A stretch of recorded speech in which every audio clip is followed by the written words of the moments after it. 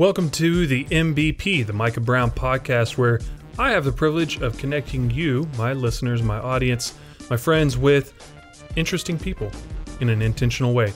I do that through two facets. One is I know that right now we tend to miss out on the relational aspect of being fellow human beings. A lot of times we'll address other people based on the statistics that they're mentioning or the facts that they're mentioning and miss the whole point is that we're two human beings interacting. So the way I approach that is through connecting with my guests first in a personal way. What obstacles have they overcome? What is their background like? What's their family like? What personal things are they engaged in right now so that you can better connect with them, relate with them, and understand where they're coming from? Maybe you have something in common. Who knows? We won't know until we ask, right? And then the second aspect of that is by getting into what interesting things are they doing. That could be in their professional life. That could be in something that they're just involved with outside of their typical 9-to-5 job. It could be any number of things. Maybe it's just something on the public stage. Nonetheless, those are the two sides of the same coin that make up a person, and I want to get into knowing more about each side of that person that I get to have on the show, get to interview. I really appreciate you listening right now. Make sure to subscribe so that you don't miss out on any great interviews that I have upcoming. And in addition to that, I want to thank you for supporting the podcast. If you want to continue to do so, you can. I'm going to have other ways coming up soon, but for now, by getting your free trial through audibletrial.com/MBP, not only will you be supporting the podcast, but that gives you an easy opportunity to look up some of the books that we've mentioned on previous episodes, maybe some of the guests have mentioned, and listen to those for free for 30 days. I would strongly recommend you keep it because it's actually a really great resource to have anytime that you're driving or just doing something, maybe lawn care outside of your own home. Who knows what it is? But it's a great resource to have. So again, audibletrial.com/MBP. And anytime you sign up for a free new account, that will support the podcast. So I thank you in advance for that. Finally, to some very specific people who have supported this podcast already. First, to Alvin Brown, who has helped set up this podcast, get it off the ground, get it going, and continues to support me behind the scenes. Second would be to the man, the myth, the legend, who has created our music that we now use on this show, Isaiah Cruz. Phenomenal musician, even more phenomenal human being. And last but not least, I want to thank you to the sponsorship that Thelma's Treats has offered to the Micah Brown podcast. Guys, listen, here's the thing. Here's how this went down. I saw an ice cream sandwich, and I thought that looks very delicious, and it's super hot here in Austin, Texas. So what did I do? Like a normal, sane human being, I bought the ice cream sandwich, ate it before I even made it to my car. I thought, that's amazing. I need more of that in my life. Reached out to Thelma's and just said, hey, y'all make a fantastic product. I want more. Is there anything I can do to help you guys out? They said, just get the word out. I can't tell you how easy it is for me to tell you about Thelma's Treats. If you need a good ice cream sandwich, if your kids need a good ice cream sandwich, if it's way too hot outside and you just need something to put a smile on your face, get yourself an ice cream sandwich. Treat yourself, as they say on Parks and Rec. That's all I got. Enjoy. Mike Yates has 10 plus years of experience as an award-winning teacher who is a team leader at Alpha, an original co-founder and the COO of the Guide app, and even has spoken for a TED Talk, I believe 2. He has used adaptive software to promote innovative education rather than direct teaching, and seeks to renovate the outdated education system by using technology to teach adaptive life skills to students. Whether it's a student putting on a magic show to learn public speaking and performance art, or a student building a business from scratch via flipping items on eBay, Mike is cultivating a resilient future workforce. He is tackling an old system that is difficult to change, but he's having successes that are bettering our kids for the future. So, with that, it is my pleasure as a fellow educator to have him on the show. Please welcome Mike Yates. Mike, I really appreciate you being on the Micah Brown podcast today. How are you? I'm good, man. Thank you for having me. Yeah, man. As a fellow educator, I only taught for 5 years, so I definitely don't have your tenure. But as a fellow educator, I always have a soft spot in my heart for other teachers.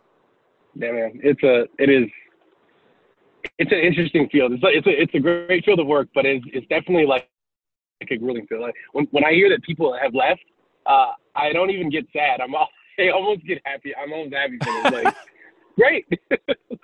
I will say, doing the research, just kind of reading up from your website, interviews that you've been a part of, videos, that sort of thing, which I'm trying to channel my inner Tim Ferriss when I research for my guests.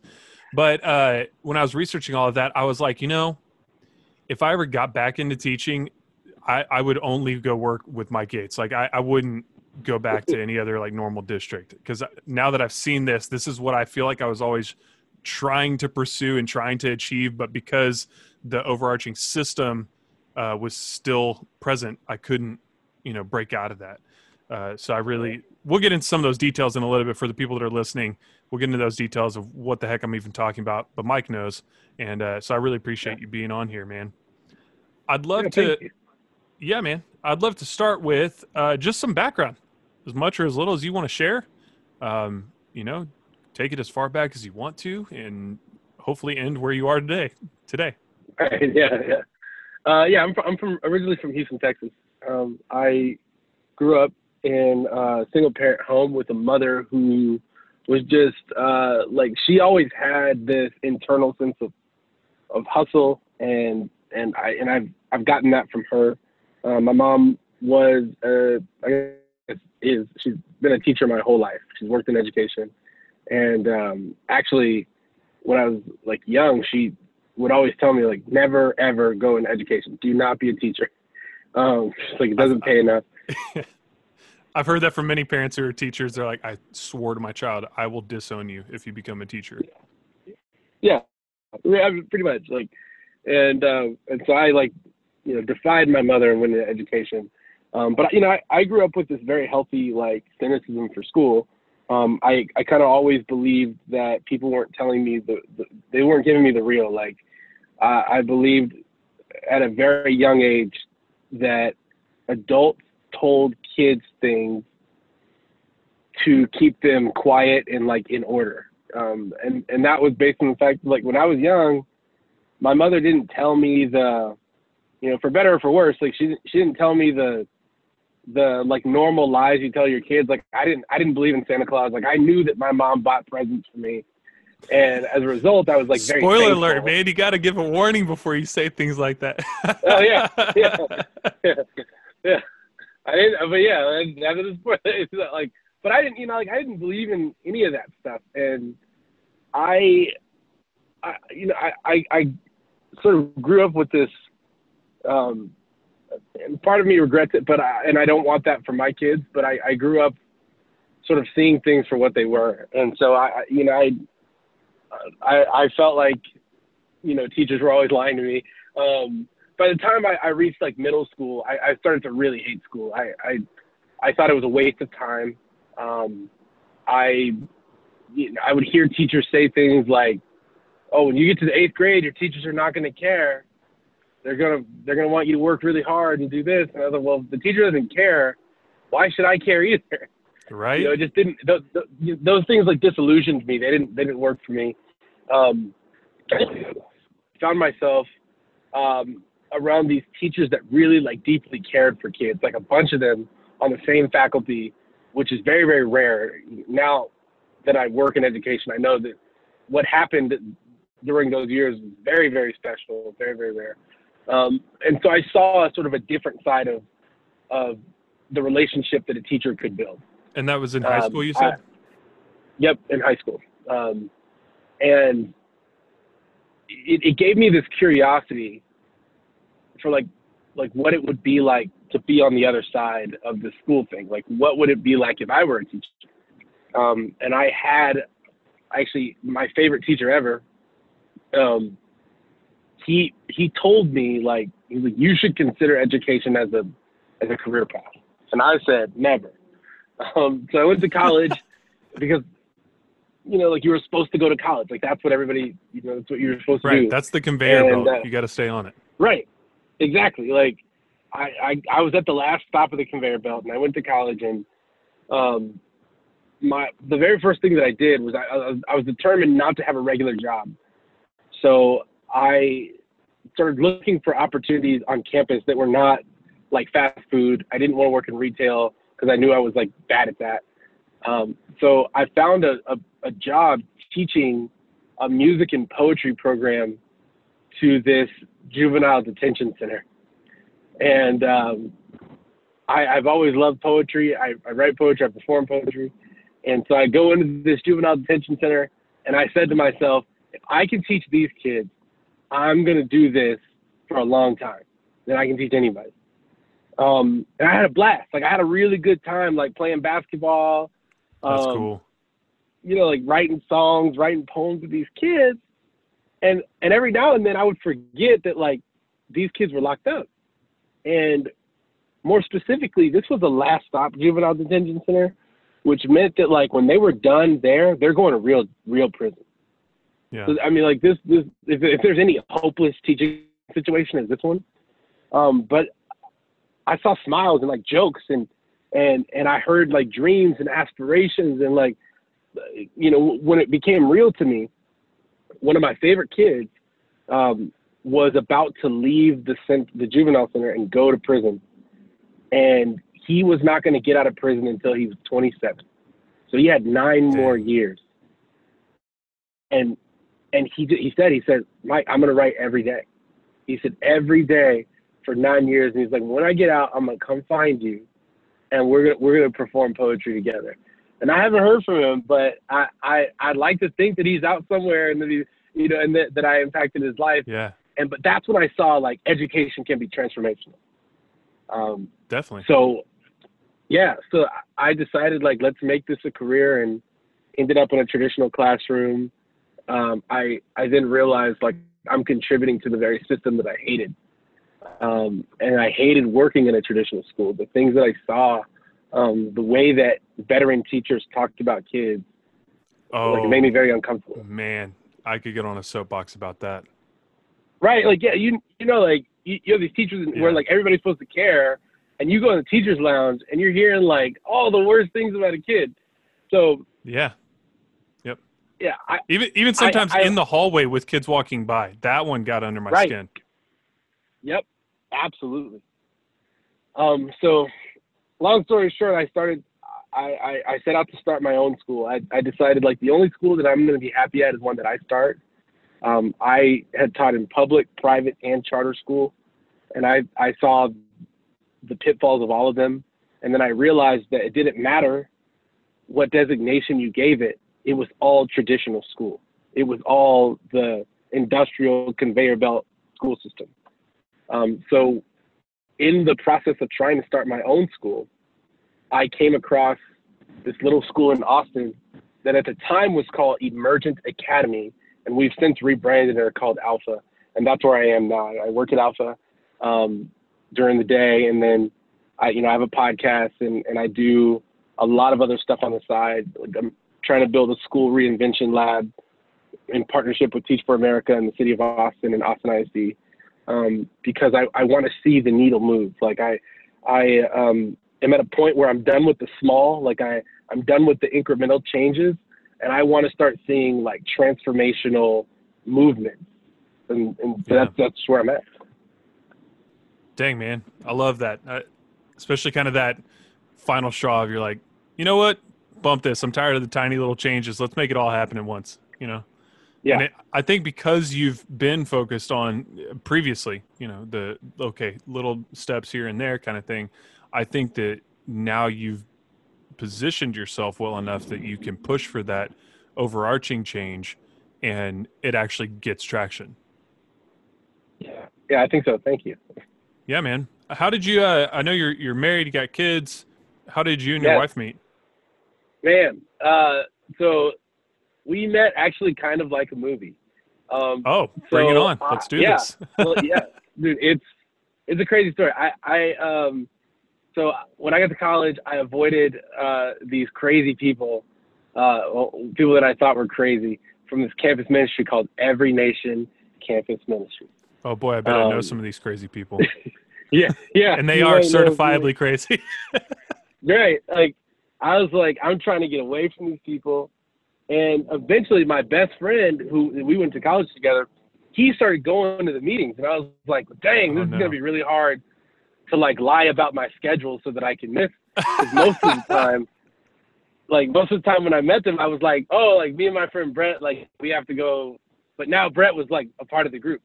So I'll never forget this. He texted me. Yeah, like he texted me and asked me to come to one of their meetings. And I said, you know what, man, like I am not really interested. And I'm walking into my dorm room or into my resident hall at the time, texting him. And I look up and he's standing in front of the like movie theater. Like there was like a little like theater in the dorm. And that's where they were meeting that night. And I was like, oh, delete. I cannot run. It was like, hey, man, I was just about to text you. I'm coming tonight. Yeah. Fancy meeting you here. Yeah. And I went in there and I saw like people my age, like young people, you know, and I had grown up in the church. I grew up going to the biggest church in America. I grew up at Lakewood Church. And so, you know, when you grow up there, when you grow up there, it's very easy to be in love with lights and the production and not know Jesus. And that was me, right? Like I was in high school. I was at church 5 days out of the week. I preached my first sermon at 17, but I didn't really know Jesus. Like, and I definitely wasn't living for him in college. But my sophomore year, I couldn't run anymore. And those people from this ministry just wrapped their arms around me and were patient with me and loved me through my arrogance and all that, right? And loved me through my sexual sin and all of that. So I was convinced at one point. I was like, I think I'm going to go into the full-time ministry. But they invited me to this thing called Campus Harvest, which is a big conference. And not only was I invited to this conference, but people found out that I did poetry.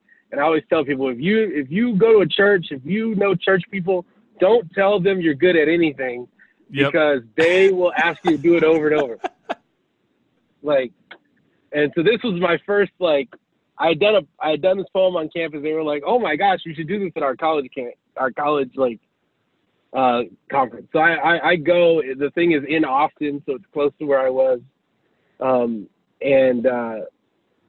Before the worship service where I was supposed to lead off with this poem, there was this girl from Dallas, from Southern Methodist University, and they asked her to give her testimony, and she walked up on that stage, and I'm not joking, like, and I'm not exaggerating either.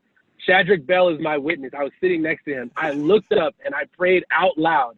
I was like, God, what do I have to do to get a woman like that? And I'll have to text him after this and ask him. Yeah, ask him. Like, he was sitting right next to me, and he literally was like, focus. All I heard, like, I heard God tell me, yeah. And all I heard was God was like, follow me. And I was like, okay, if that's what it takes, I'm all in on this thing. Like, let's go. I don't know what it takes. So I performed my poem that night, and it's good. I've cooled down. I haven't seen this girl. And then the next time I see her, she's baptizing people, like, as a part of the campus. Like, and I'm like, what? Like, I was like, oh no, I'm going to stay focused. I'm not even going to talk to her, whatever. Well, I end up going on a mission trip. I go to Columbia. Everybody in Columbia is like, you need to come visit Nashville. Tons of Every Nation people in Nashville. So I'm like, cool, I'll go visit Nashville. I get back from Columbia. I'm getting ready to drive to Nashville, and I get into this massive car accident where I almost die. Like, should have died. Like, God saved my life. Like, I walked out of the car accident without a scratch on me. And people were like, dude, you should be dead. And I was like, I know, but I'm not. So praise God. And I remember thinking, like, I was like, dang, like I was supposed to go to Nashville. So I was sitting on my wrecked car, and as the tow truck guy is like lifting the car onto his flatbed, I just prayed. I was like, God, get me to Nashville. The next day I'm at work, and the pastor of our church and Shadrach, they're on Facebook. They're like, hey, we're going to Nashville, and we need somebody to come help take care of Peter's daughter. And I was like, dude, I'm supposed to go to Nashville. I'll go. Like, I will watch your kid to go to Nashville. So we drove to Nashville like the next week. That's crazy. And while, yeah, like we're there, and I like halfway there, I'm like, oh, guys, what are we going for? And Peter's like, oh, I have to go speak at the School of Ministry, because at Every Nation we have the School of Ministry in Nashville. And I'm like, great. I go into the class, and the girl from the stage, she's there. Uh-oh. And I was like, oh my gosh. It's like, this is why I was supposed to come to Nashville. Clearly. Clearly. Like, yeah, because this is like, that girl's here. And Shadrach, it's like clockwork. He's like, dude, don't even look at her. Like, let's go sit on the other side of the room. So we do that. It's his birthday, so we go eat at this restaurant. The whole he invites their whole class, because we have people from our ministry that are in this class. And I am like trying to do the good Christian thing and like kind of avoid this girl. Yeah, naturally. Yeah, but I'm like mesmerized by her. It was like, I was like, this is the most beautiful woman I've ever seen in my life. And so we end up sitting at the same table. My friend, who is part of the campus ministry at Texas State, she's there, and two other people are there. And somehow everybody starts talking about Campus Harvest. And the first thing she says is, oh my gosh, do you guys remember that guy that did poetry? He was so good. And she said, I was watching him, and I was like, I'm going to marry that guy. Uh-oh. And I remember thinking in my head, I was like, this is it. Everybody at the table is smiling. And she's like, what? My friend Chris says, well, I guess this is your husband. And that was like, that was the first time we met. And, you know, I guess the rest really is history, right? Like we hung out that night, and we, you know, like afterwards, like, you know, we met at other events and stuff and started talking, and then, you know, the rest is history. Now we're married and have 4 kids. And now Shad can't say anything. Right. Yeah, now Shad can't tell me to look away. Exactly. He'd be like, boy, I'm staring every day, all day. Right. Watch out. Right. And I know Shad, too, he'd probably say something like real quiet under his breath that's like partially sarcastic, but also not at the same time. Yeah. Yeah, absolutely. Man, well, that's a really cool story. We Elizabeth and I have, you know, our own story, interesting story, but it's not quite that, like, there's no other way this should have happened, and this is absolutely Right. perfect. Like, that's insane, in a good way. Definitely a compliment. Yeah.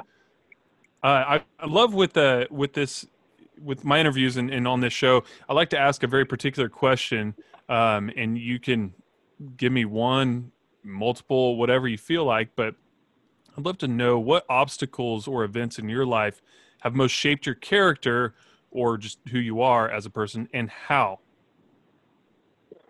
I think there's two that come to mind. So when my wife and I were engaged, we went into like deep isolation, and we ended up getting pregnant before we got married. And I just remembered thinking, like, when I talked to the pastor of our church at the time, he did the thing that was the oddest thing to me. It was like, we met up, and I told him, and I was expecting him to be like really, really disappointed, and I was expecting to feel a lot of shame. And he just says, okay, well, I think you need to get married. Like, that's one thing. But the second thing is like, do I get to consider myself family? It's like, what? like this is not how it's supposed to go. And he said, look, man, like, you just have an opportunity to really like live out what it is to feel the grace of God. And that was one of the most profound lessons that I learned in my life, is because I had to really understand like what grace was. And like, here's this beautiful story that God ordained for my wife and I to be together. And like, we sinned, right? Like we walked outside of God's plan for us. I don't even know if that's the right theological way to say that. I'll ask your brother. Yeah, right. And you'll respond with a thesis on why you're correct or wrong, one or the other. Right, exactly. But like, we had this opportunity, and God showed up in our life, and we had this beautiful wedding, and it was this amazing start to the story. But what really tripped me out is that, like, one day I was praying, and God was like, I'm going to multiply. And he was like, this is not going to be the only child you have. And that our first child was in the NICU for 6 months. He was born at 25 weeks. Oh, wow. And it was just very hard, right? Like, but it was a season where God kept telling me things like, I'm going to bless your family. And I was like, well, I don't see it. Like, he's like, I'm going to multiply. Please explain. You know?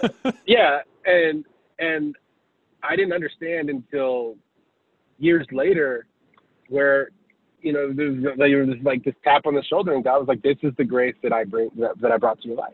Like, from that moment, you know, 6 years ago.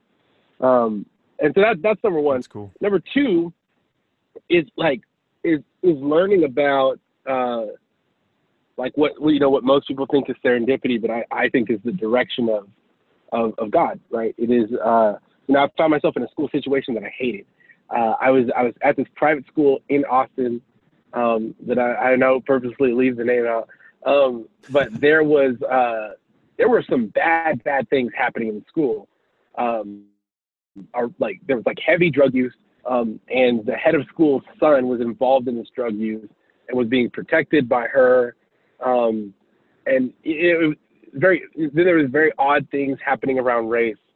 And I built some of the philosophy that I stand on today, around education and school in that moment, because I had a choice to do the safe thing and not say anything. Long story short, I had a student that was, in the wake of like the Colin Kaepernick protest, he decided that he was going to protest the Pledge of Allegiance by not standing during the pledge. He was in my class every day when the pledge happened. So he basically was like, and he was one of a handful of black students at the school. So he was like, hey, I'm thinking about not standing as a protest. He's like, what do you think? And I said, let's see how it goes. Like, I was like, yeah, it's technically your right to stand or sit for the Pledge of Allegiance. Like, you're definitely not obligated to. And then he said one of the most profound things I've ever heard a student say. He was a freshman in high school. And he said, sometimes I think people's allegiance to the flag outweighs their allegiance to Christ. And he's like, I have more reverence for Christ than the flag. I was like, that will sting when lots of people hear it, but it is true. Yeah. And so, so I supported him in it. I let him do it.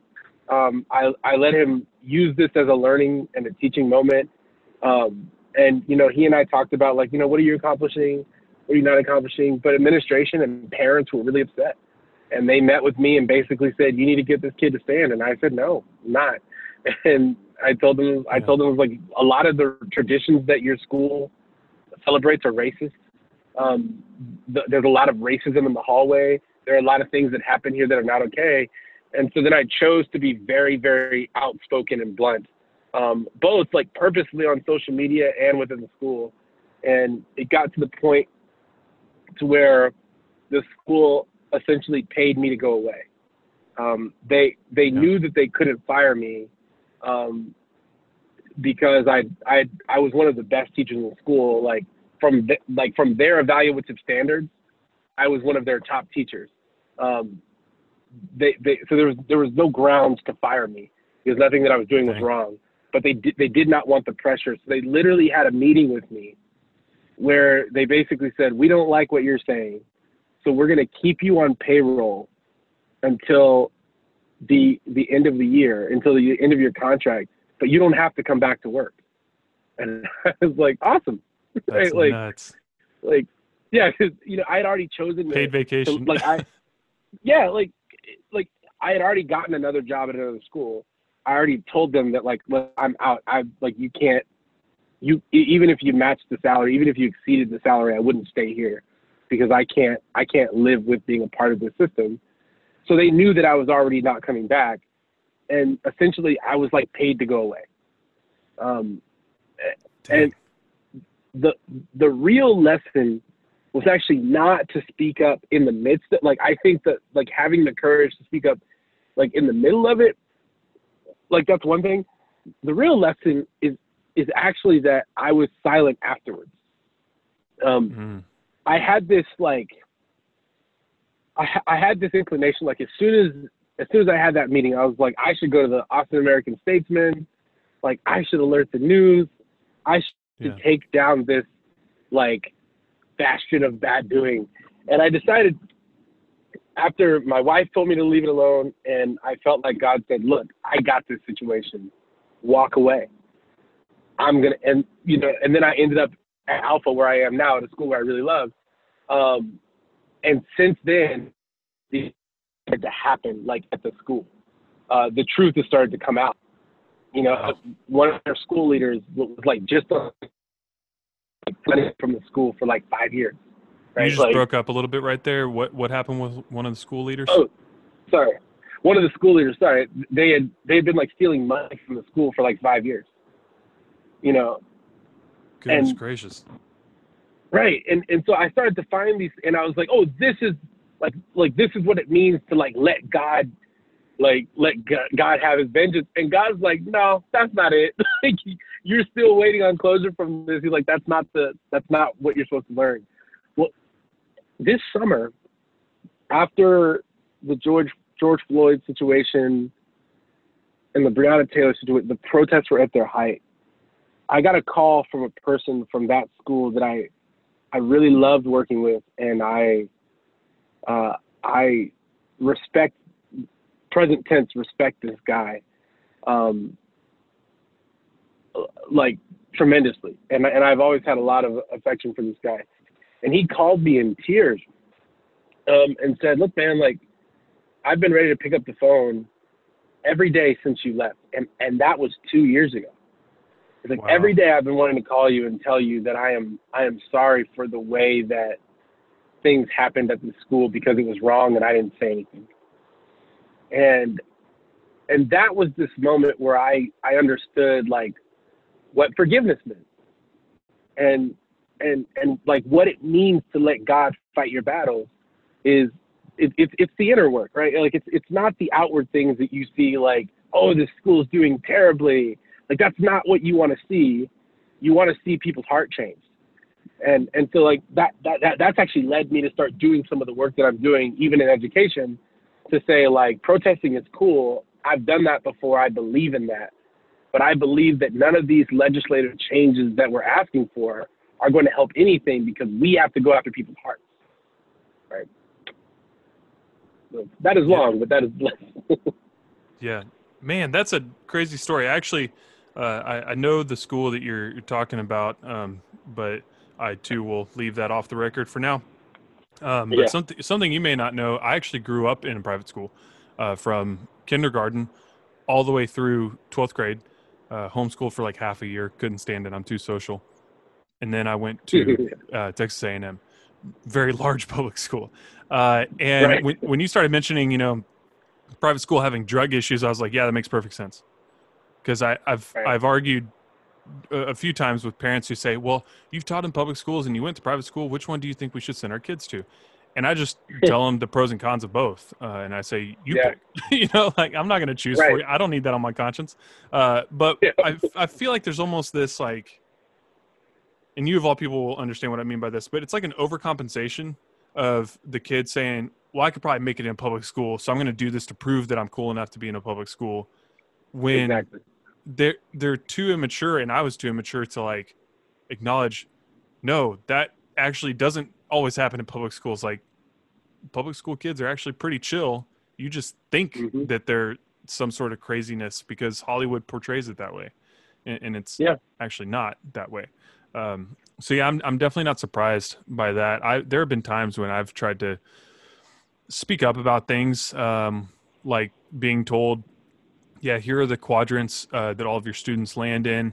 If they're in quadrant 1, then you just let them do their own thing. If they have help, they can seek it elsewhere. Or if they need help, they can seek it elsewhere. But you really need to focus on 3 and 4, and make sure that the 4s have everything that they need. And I'm like, okay, those 5 kids right there, they literally never turn in homework. And I ask about all the time, follow up with parents, everything that I'm supposed to do. I've got documentation to prove it. And they don't do anything in class. What would you like me to do? And they're like, well, you need to try harder. I'm like, no, okay. The Yeah. the solutions you're giving me are not solutions that are going to work. And so I've definitely butted heads with systems that don't operate very well. So I appreciate you telling that story. That's crazy. And I've had life experiences like that too, where it's like, I feel like I just need to bite my tongue right now. Definitely don't want to. Yep. Definitely not what I feel like doing. But okay. And then later I find out that something else happened. I'm like, oh, good thing I didn't say anything. Just kind of hang back for a second. I would love to know. Exactly. I would love to know who inspires you the most and just how. Probably a short answer, but I don't know. Yeah. I think my mom does. My mother, I watched her literally lift us out of poverty, and she used education in the form of like her job, but also like I remember watching my mom getting her master's degree, like falling asleep on the couch, like too tired to do anything else because she had work and in school. And the thing I learned from her as I learned to hustle, I learned to take care of my family, and I learned to be exceptional. Right. So that's definitely sort of. Dang, dude, that's powerful. Elizabeth got her master's degree while we were married and she was pregnant, but definitely not with kids running around. I don't know that I could do that. That's impressive. That's awesome. Yeah, it was amazing to watch. If you died tomorrow, what do you hope that people will say about you when you're gone? Man, I actually, it's funny. I started up this question last week, and I had this conversation with my best friend. Nice. The first thing that I hope people say is like, man, that dude loved Jesus. Like, I want to be known as somebody who couldn't shut up about Jesus. Like, even if they think it's a bad thing, like, gosh, he was annoying. He just kept talking to us. Like, I want that to be said to me. But the other thing is, I really want people to understand that most of what I do is actually like, it is not as selfless as it seems. Like, I'm trying to create the world that I want my children to grow up in. Because the second I had a child and a family, I experienced a type of love that I've never like understood before. Like I have 4 kids and a wife that like they're my world, and so I want people to say about me like, that dude, like, he did everything he could for his family. And the last thing is I really do want to change the way that school works. And I don't want to be in the textbook because I hope that those are all gone. But I just want the idea, the work that I'm doing to keep living on. Like, I want to inspire other people to pick up this mantle and keep running with it. Like, I don't need the credit. I don't need somebody to like name a method or anything after me. I just want to inspire enough people to say, you know what, I'm going to fight that fight too, and to keep it going, because this problem is not going to be solved in my lifetime. But I hope somebody else will just pick up the torch and keep running. That's awesome. I freaking love that. I've kind of thought the same thing about this podcast. I hope that this spurs on other people to have genuine conversations and get to know their friends, like people that they already know, get to know them better because they realize, oh, I actually don't know, in this case, I don't know Mike's background. I don't know where he grew up. I just met him at church, and then that's where the relationship started. We didn't ever go backwards, and I would love for that whole attitude to continue to grow. So, man, that's fantastic.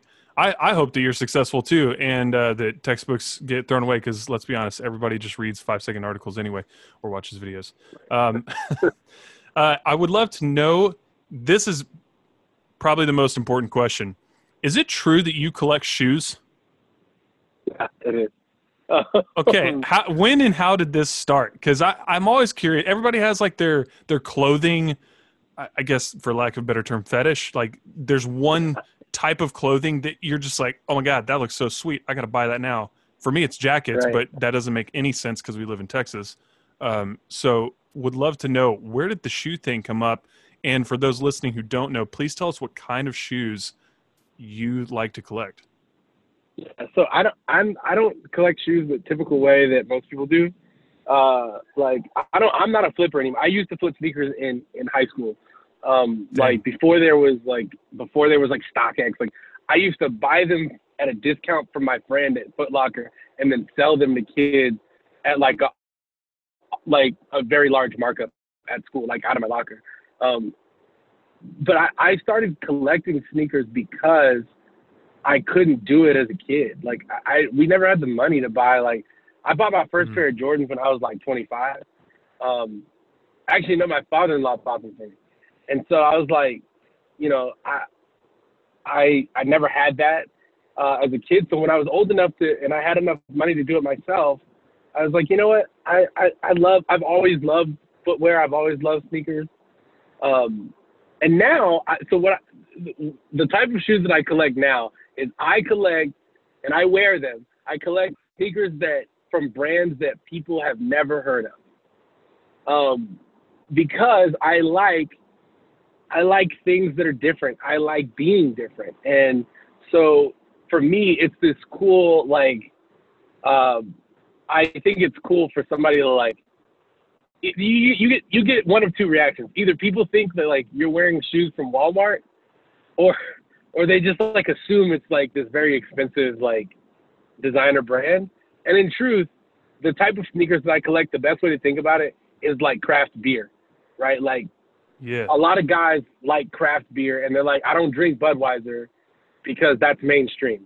Well, that like, I mean, I do like certain Nikes, but like, I only have like 5 pair of Nikes in my collection. And I have like 30 pairs of shoes, and growing. I like sneakers that tell like I like sneakers that tell a story. Like right now I'm wearing these shoes from this brand that I love called Saya. You just cut out right when you said the brand name. Oh. From what brand? What was it? Sorry. The brand is called Saya Collective.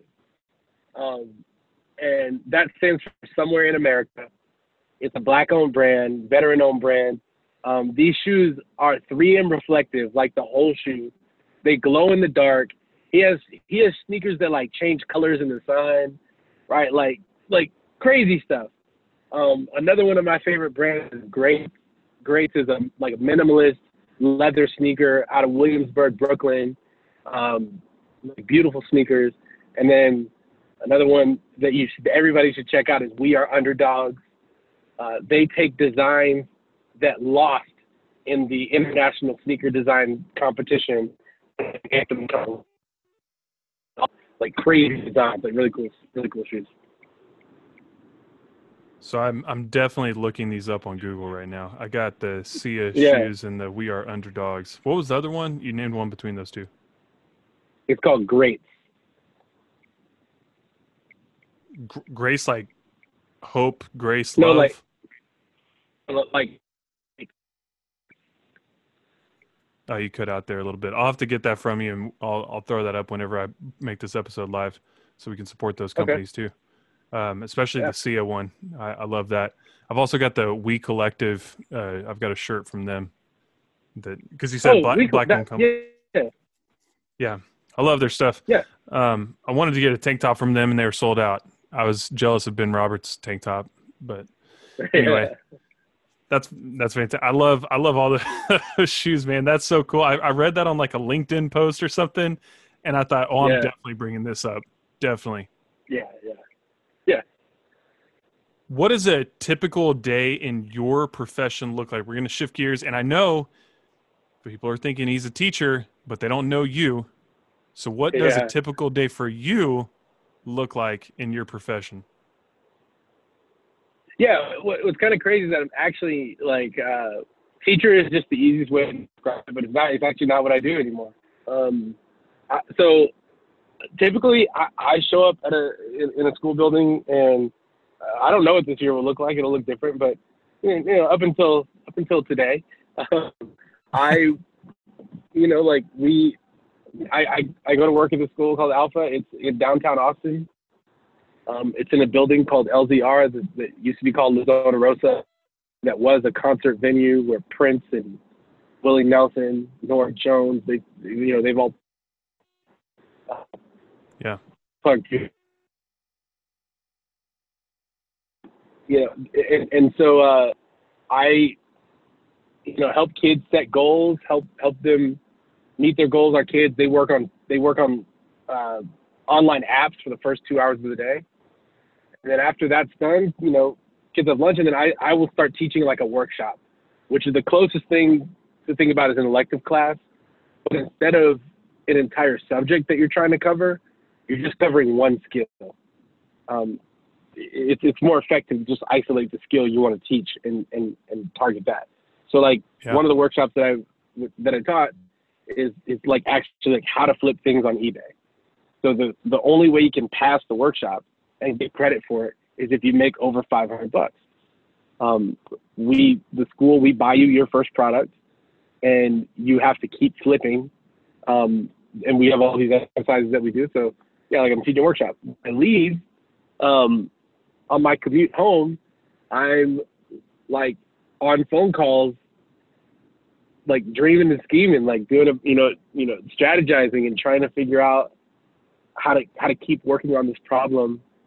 The thing about where I work is Alpha's not a very diverse school, and so I put in the work to help vulnerable populations outside of that building because we're currently not doing it. Wow. And we're getting there. We're going to open 3 new campuses by fall 2021. One of them is going to be tuition free.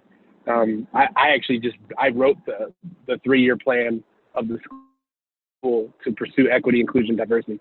And so we're getting there, but I'm on phone calls, and then I get home and I give as much attention and energy as I can to my kids and my wife.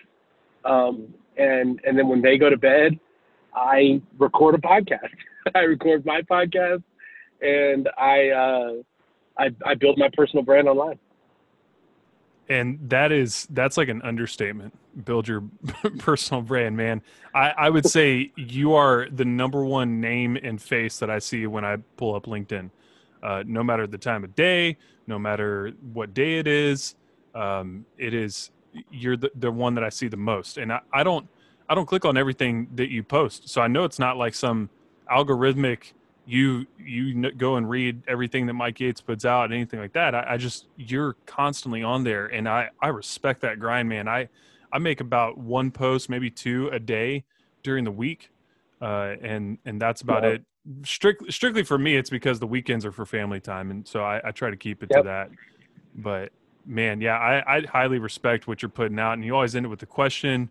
Typically, I would say from the post I saw, you end it with a question to engage conversation. I try to. But that's awesome, man.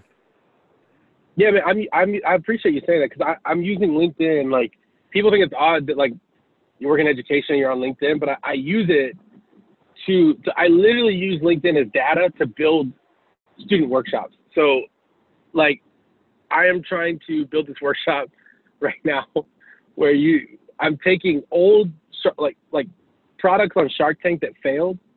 Oh yeah, I saw this post. Either they didn't get a deal or like they sucked. And I am trying to have kids like pitch the product better than the original founder.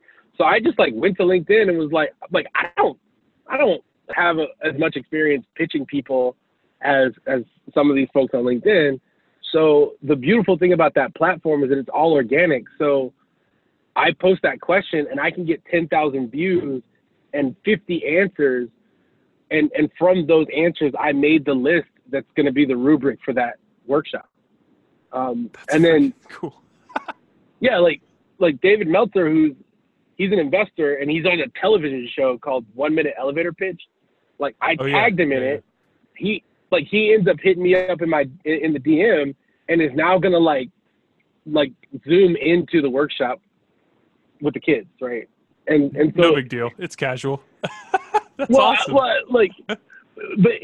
I tell teachers all the time, like if you are a teacher, get on LinkedIn and start using it, because that place is the key to create really special experiences for students, because you can access people that you couldn't access before, right? Like, I had a student that she gave a speech last year about positivity and optimism. And I was like, look, Gary Vee has shoes that literally say the words positivity and optimism on the shoe. So she goes on LinkedIn.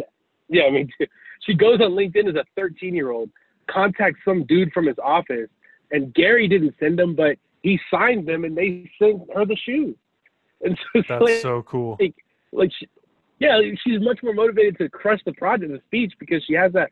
So it's like LinkedIn is like a powerful tool. And the other thing that I'm doing on LinkedIn is, and I don't keep this a secret even at work, is I am documenting what I'm doing so that I can claim my IP, because everything that I create, in theory, it technically belongs to my school. And unless I figure out how to brand it myself and claim that intellectual property for me. So, because there will be a next place for me. I will not be at Alpha for the rest of my career. And I want that next place to find me and me not have to find it. So I am creating a running record of the value that I'm bringing to that school.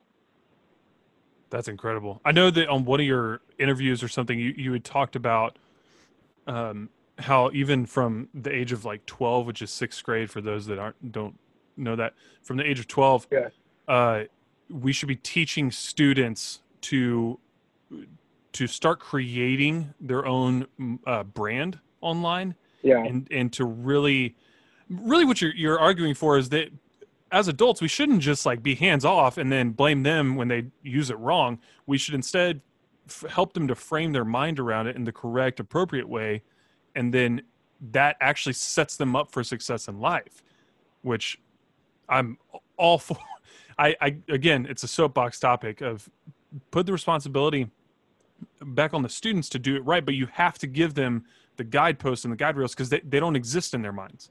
They don't have the life experience that we have. So you can't set a bunch of like a buffet in front of a teenage boy and expect him to eat only the healthy stuff. It doesn't work that way. Exactly. So yeah. And I mean, the typical response from parents and teachers when they find something that can be potentially damaging to a kid is to take it away. And that logic, a lot of people believe is like, that's just a smart thing to do. Well, yeah. Here's Spend enough time around kids, you'll know that's not the correct answer. Right, exactly. I read this article like maybe a year or two ago, and this lady was like, I give my 7th graders power tools and I walk away.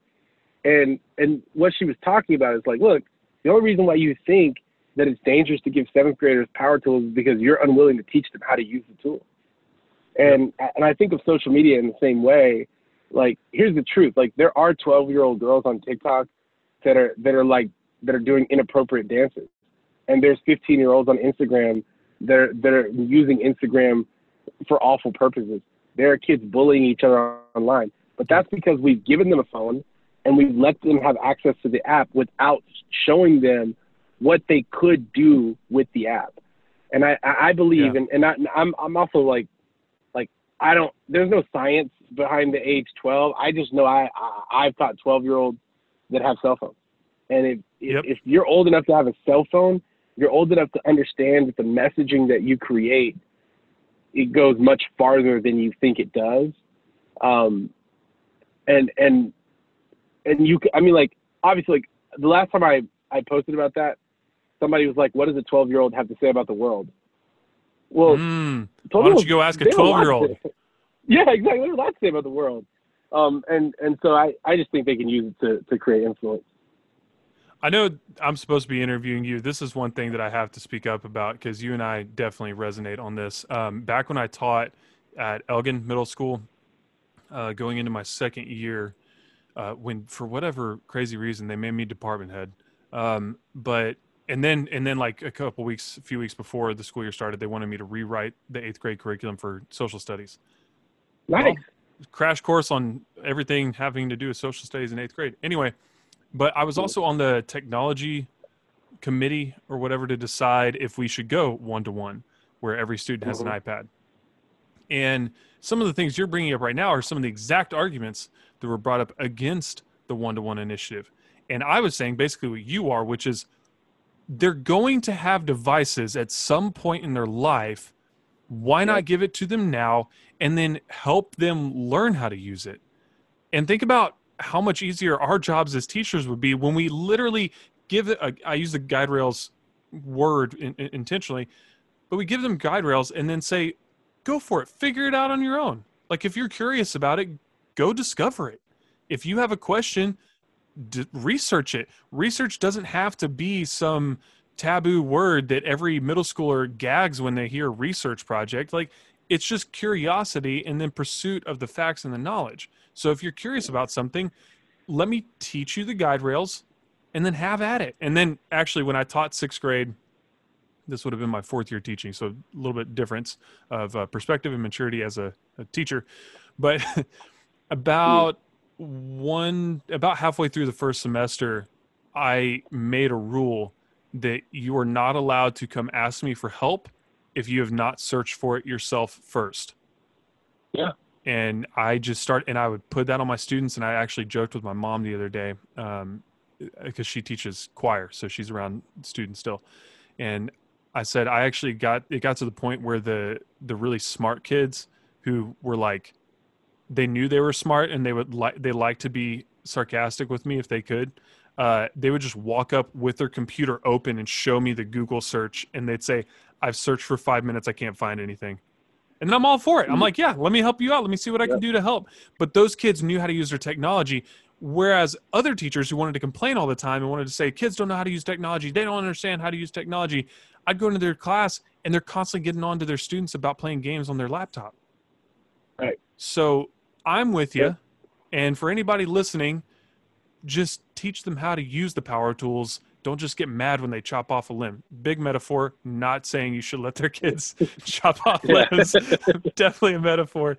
But I'm totally on board with that. And I loved when I read that from you. I was like, ooh, man after my own heart. Let the kids use the technology because they're going to get after it one way or another, whether you want them to or not. So just better to be there for them. What would you say is your greatest professional accomplishment so far or at all?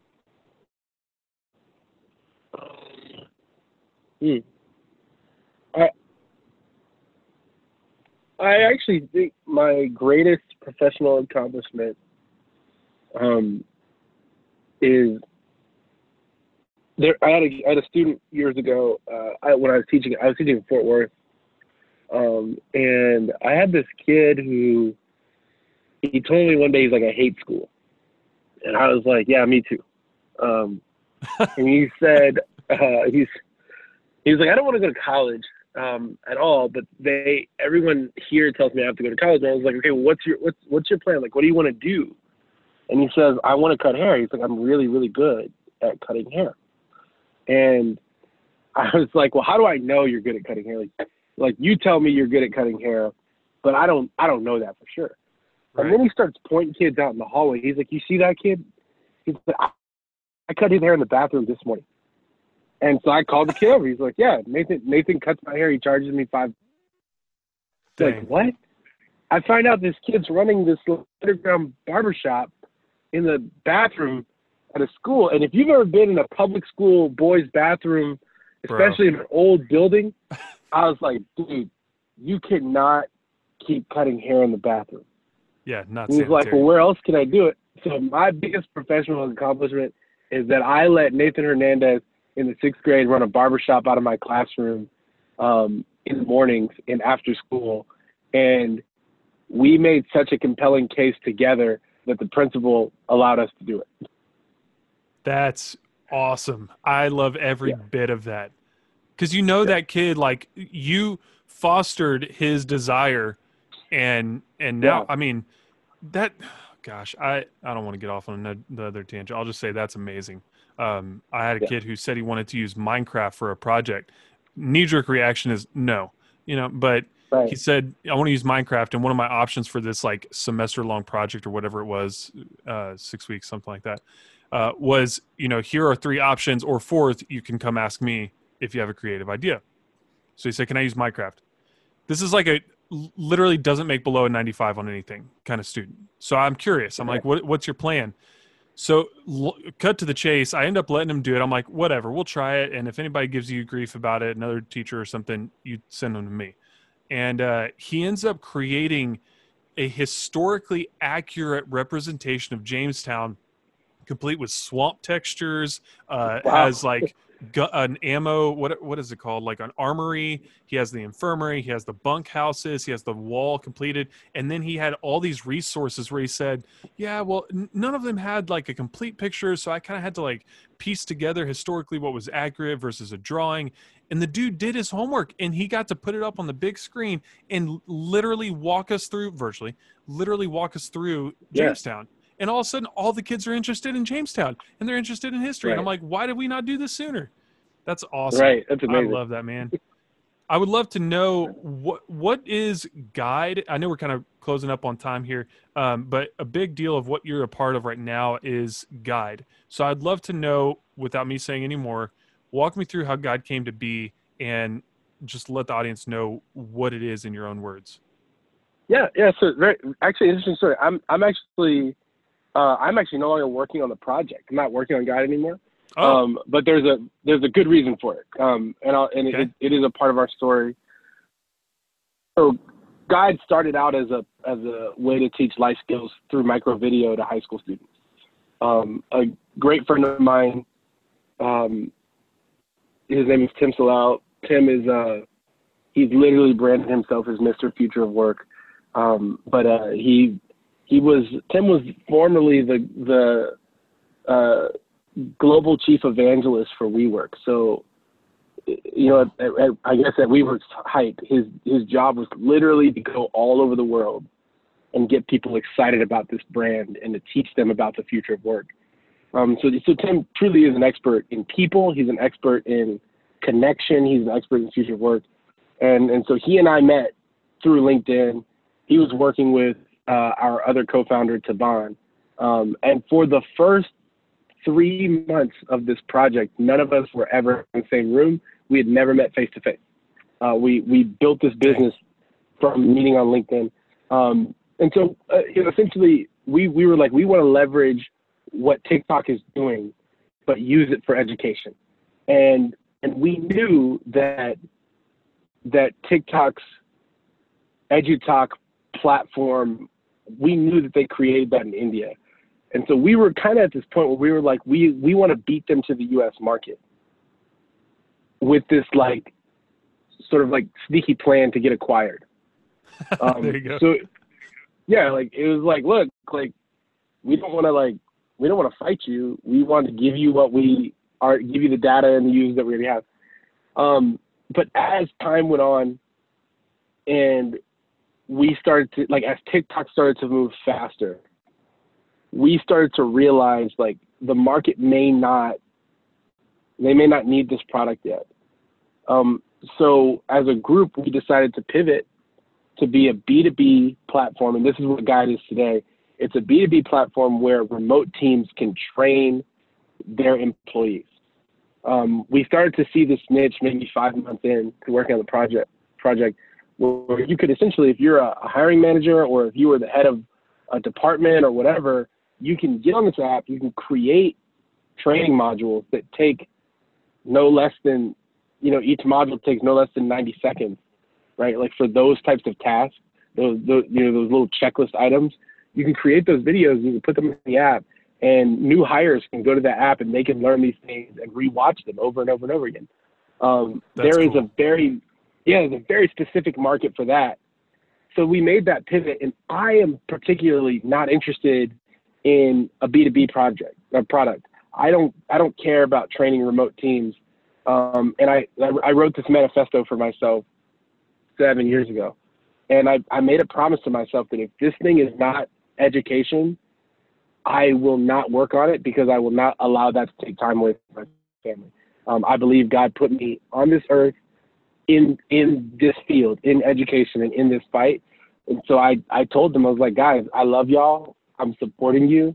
But I got to go. Like we should make this pivot because it's smart and it's right. But I can't work on this project because I got to go do other things. And so I left, and that actually led me to start the Reinvention Lab effort and some other things I'm working on. Like the podcast, right? Because I know from what I could tell, the podcast isn't that old, right? No, the podcast is 1 month old. What a baby. It is. Yeah. Like I launched the podcast, and the largest motivation for launching the podcast was later on this year, I'm going to be teaching a podcasting workshop, and I have a problem with like business professors that have never run a successful business. So I was like, I don't want to be that guy. But I've also always had this ambition to start a podcast. And so it's good for a lot of reasons. But yeah, like the podcast was one of those projects. And I also like spending more time with my family is also one it wasn't one of the reasons why I left, but it's definitely one of the benefits. Yeah. Yeah. Having a podcast is a lot more work than people make it seem. Yep. Man. I've got 2 more questions, and then we'll cut to encouragement and head out from there. But it's kind of like a what's the problem and then what's the solution type of setup. So I don't know if you saw the questions ahead of time, you'll know what I mean. But what do you think is the most injurious aspect of conventional education, or you called it industrial education? And some examples would be like the physical setting, limitations of the schedule. You don't have room to let kids continue on the project that they're working on, or like technology limits, or even just the mental box that they put around a kid's mind. What do you think is the most injurious aspect of that? It's the box. It's the mentality, right? I think the biggest issue in the industrial school system or the traditional school system is that everybody thinks about school in the same way. Yeah. If you walk if you're in a room full of 1,000, 10,000 people, and you say, close your eyes and picture your school, and like you could describe almost any school in the United States, and I would actually argue almost any school in the world. The unique thing about being online and so visible is that I've had a chance to have conversations with people from Canada and from Israel, and from Africa, and from France, and from like all over the world, Australia, and the school experience is very similar no matter where you are in the world. Wow. And so everybody thinks about school in the same way, and because of that, you have these very, very limited, like the messaging that goes to students is limited. The types of projects, work, content, delivery, like the product that the student gets is the same. It's just the wrapping paper just looks different, right? Like, yeah, no kidding. I'm watching people every day get hundreds of thousands of followers on TikTok for teaching people how to change the background on a Google slide. Like that's disappointing. Like by all means, like use Google Slides for all that it's worth, right? Like, but the perfect example I'll give you of this, I actually, with a group of people, we approached Google very aggressively a couple months ago, and we said, look, like now is the time for you to launch a school, like not Google Classroom, not like they launched this like conference that was really boring called the Anywhere School. Like the Anywhere School needs to be a physical building that Google launches that also has a virtual option, and we will build it for you. And Google's response was, no, we're not interested in building a school. We want to build tools that support the existing systems. And I said to them, that is why you are damaging education, because you are creating tools to support a 100-year-old system, not to change the system. Right? And I think that, so it's the mindset. Everybody thinks about school in the same way. I'm sure they love that response from you, just for the record. Yeah, that You're the problem. Not happening. Yeah, school will not happen. It's Google probably will not even talk to me again. With that side of the coin, the opposite side would be then, what does the best future of education look like to you? And I want to qualify that question. You've discussed a lot of ways that you're trying to change education into something that, frankly, like you said, you would want your kids to go to and be a part of. So let's say your endeavors pay off and it starts to shift all of society in America first and then elsewhere, ideally, because we live here, so we'd want to have our kids going there. But let's say starting America, going elsewhere, what would then that future look like? Maybe play it out in a professional capacity, home life, the way we interact with our own kids, even outside of a classroom or a typical setting. So what does that future look like? Yeah, I think that education suffers from a lack of options. I think the future that I hope to see is one where there are so many different kinds of excellent schools that no child finds themselves out of place. The reason why any kid would hate school is because that school is not teaching in a way that child best receives or best learns. And so I think, I'm hoping that more like new and fresh and crazy models of school I hope people start building them. And I want to help people build those new and crazy models of school so that, if you think about this, most of the conversations around education are angry people complaining about a specific system and how it's damaging to the others, right? So if you over privatize education, it kills public school. If school choice passes and you have vouchers, it kills your public schools. Charter schools are damaged when private schools move next door, right? And maybe that's true, but if you think about it like any other consumer product, cars, shoes, right? But mainly Nike shoes. Right, yeah, mainly shoes, right? But if you think about shoes or clothes, jackets, or if you think about potato chips, Lay's, nobody is standing in the middle of Target why do you have these Lay's and Doritos on the same shelf? Nobody's doing that. Everybody's just choosing what they like best. And so I think the future of education should be the system of schools, both public, private, charter, independent, for-profit, nonprofit, whatever the designation has to be, but those schools should respond to the needs of that community.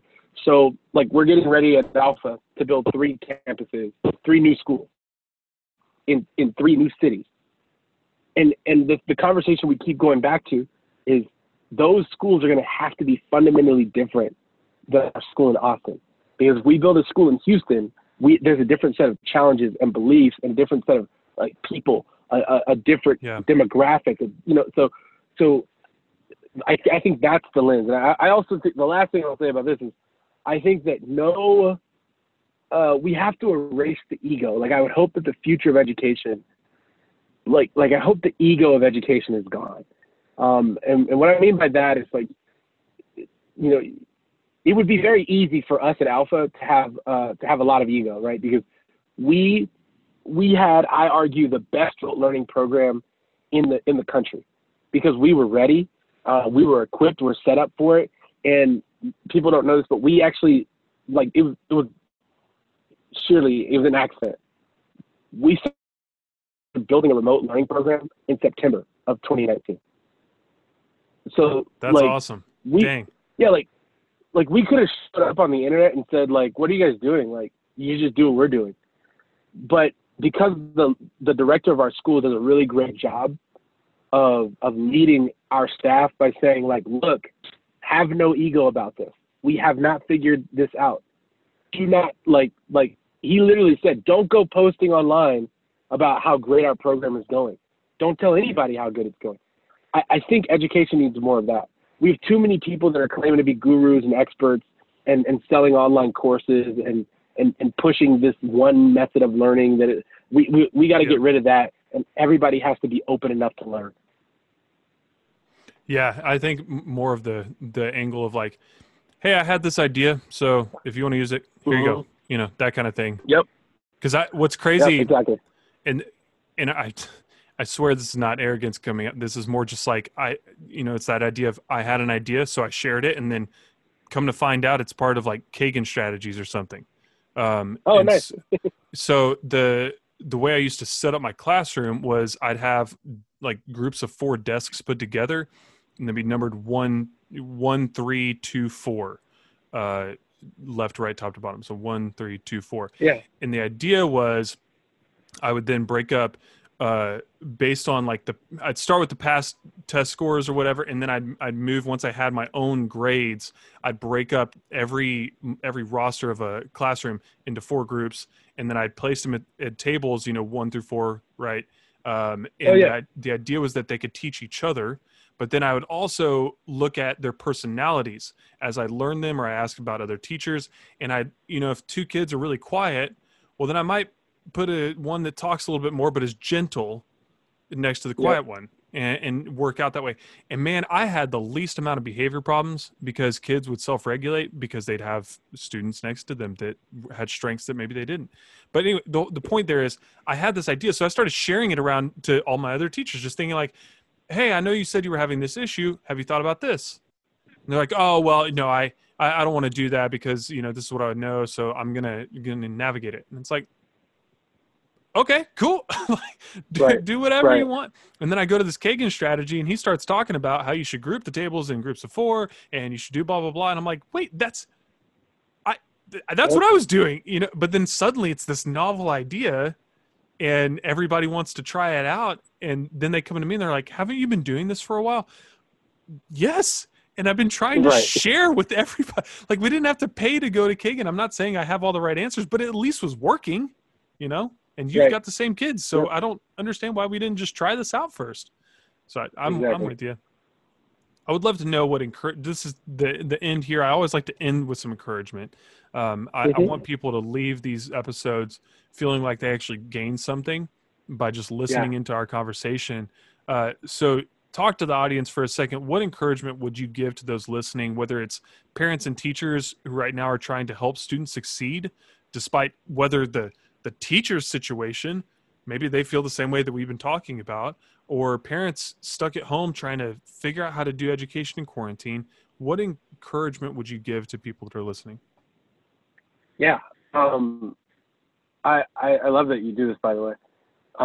Thanks, man. The encouragement that I would give to everybody is that no one knows.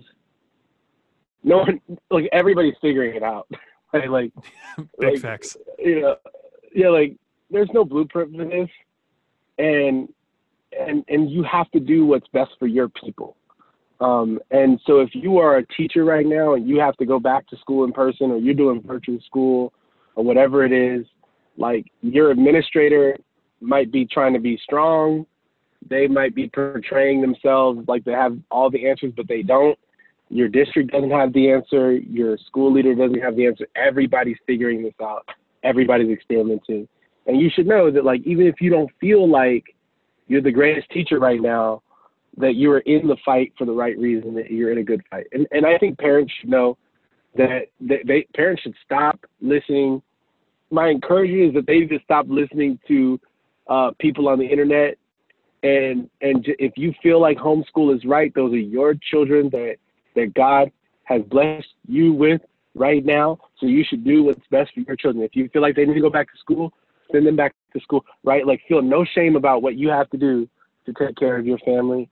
And I just think like we got to find a way forward together, and that's going to come from us not shaming each other and for us truly trying to do what's best for the next person and ultimately for our people.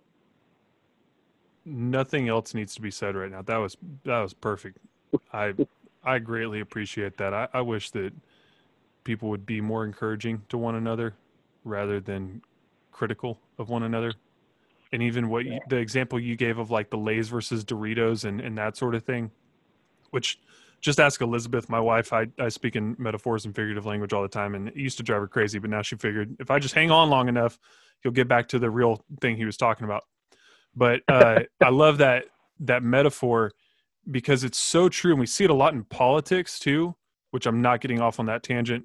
It'd be really easy to do, but we see it a lot in politics where there's not actually substance to what somebody wants to talk about. It's their argument is, well, that person or that thing is wrong, and here's why. Not that they had a solution, just I'm going to point out what's wrong with their idea. And that isn't, it's self-destructive. Like nobody wins in that case. So I like that you're trying to take a step out of that and just say, could we all just breathe for a second and just listen to what everybody's ideas are? And if you have an idea that's working, fantastic. If you have an idea that's working, good on you, man. And even what you just did. So this is, I guess, a really big compliment to you.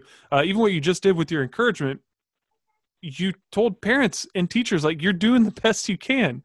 So keep doing that. Yeah. And don't let anybody, judge you for what your decision is, because you know your family. The state government doesn't know your family.